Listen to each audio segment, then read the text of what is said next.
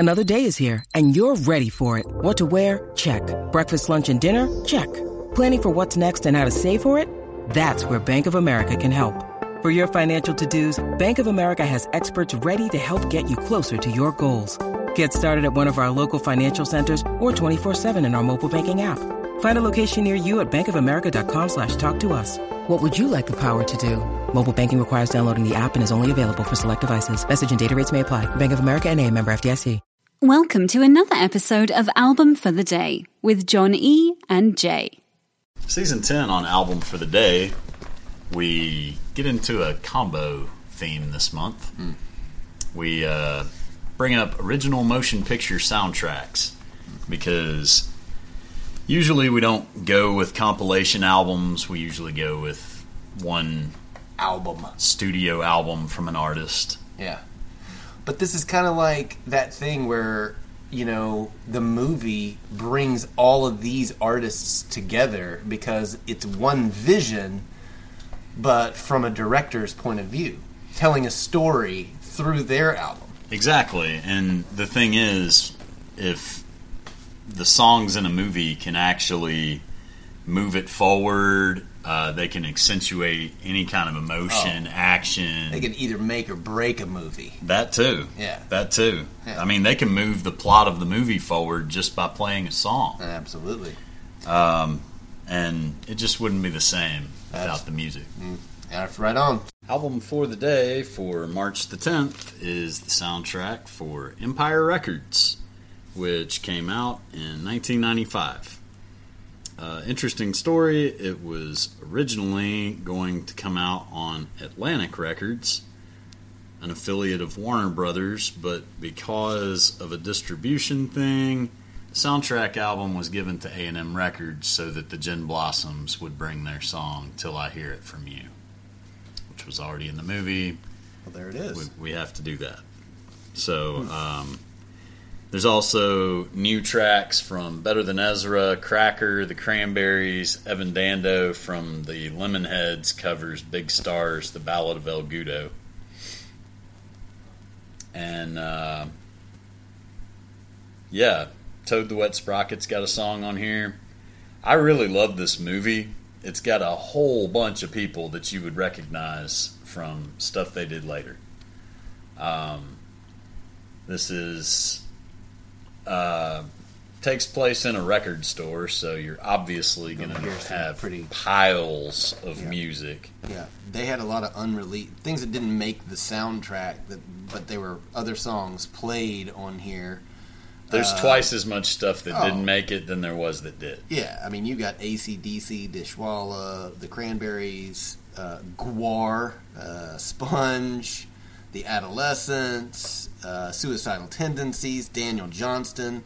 And when this movie came out in 95, Daniel Johnston was barely a blip on the radar. You know, it took Kurt Cobain wearing his shirts to really blow him up.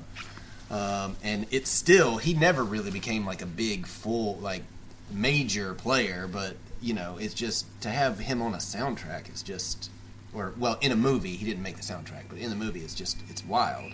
But there's other weird stuff too. Like, I mean, there's a washed up pop star who's way past his prime, and for some reason they didn't put that song on there. It didn't belong. This is like a hard rock kind of thing. You know, that's what the album kind of is, and it's like about the rock and roll record store people saying "damn the man." You know, that was the whole point of it. And when you put a song like that on there that's just this like wishy washed up pop guy. But they got to make fun of it is the whole thing. But the soundtrack would celebrate it. You're just a washed up imposter, man. Unless you started the song with that. Oh, cool! Well, I'm open to that. Yeah, it's definitely one of Rexy, those. You're so sexy. Yeah, this is, and you get a lot of songs that, you know, from artists that they're not their big hits. You know, you're not getting the Cranberries Zombie on here. Well, no, but that was the thing is a lot of these were new songs from people you just started to enjoy a lot of. Yeah. And there's another aspect of them working in a record store, so they actually took turns playing stuff in the record store, and there's a scene in there where they actually draw M&Ms to see whose turn it is. Mm-hmm. I still do not it's kind of like the three seashells in Demolition Man. Just don't get I still don't understand. Hey, every person represents a color, something like that, maybe? Who knows? All I know is it was really loud and abrasive, whatever it was that won that. Yep. Yeah, this is definitely one of those movies. This is a very nostalgic movie for me.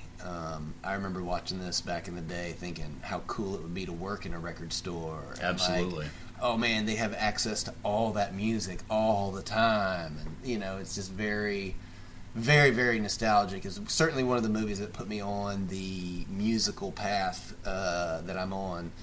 Just like, okay, yeah, working in a record store, that's got to be cool. And then it was probably around 95 when I bought my first record, which was The Offspring Smash. Indeed. The thing about it is, though, it's about working in a record store and whatever, but I think one of the aspects to it is showing you this guy, like the manager Joe. He's real hard and, a yeller and stuff. Mm-hmm. He's also a drummer. Mm-hmm. And there's a great scene with AC/DC in that. Mm-hmm. But despite the fact that he's a yeller and a motivator and he walks around saying work, like, you see that he's a real genuine guy. Mm-hmm. And that it's the kind of person that you'd want to work for. Yeah. And I think that was kind of a more existential thing I took from this clearly surface and pop culture gem. It is. It's great when you've got a huge marquee. We've seen, what is that theater where they shoot Letterman at? The Ed Sullivan Theater. And I remember watching Soundgarden play on that, and it's always cool to see somebody, and there's a great scene in the movie, and the song is actually on the soundtrack, Sugar High. Mm-hmm. So when you can shoot a shot on top of marquee, then you've really had a good day. Amen to that. Well, album for the day today, March the 10th, is Empire Records. Be sure to give us a like, follow, subscribe wherever you listen to us. Follow us on Twitter at album4theday. If you have any requests, shoot us an email at album4theday@gmail.com. Thank you for listening, and we will see you tomorrow. What are all those quarters on the floor? I don't think I need to explain my art to you, Warren. Who knows where thoughts come from? Sometimes they just appear. Nice.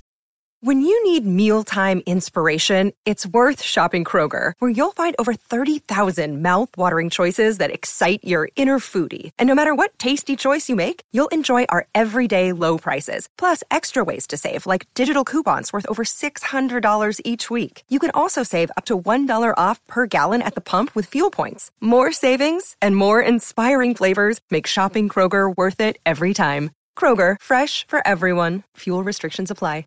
After starting the podcast, you can search for the album, use the 3 dots, and hit Add to Queue. Now the album will start as soon as the episode ends. Woohoo!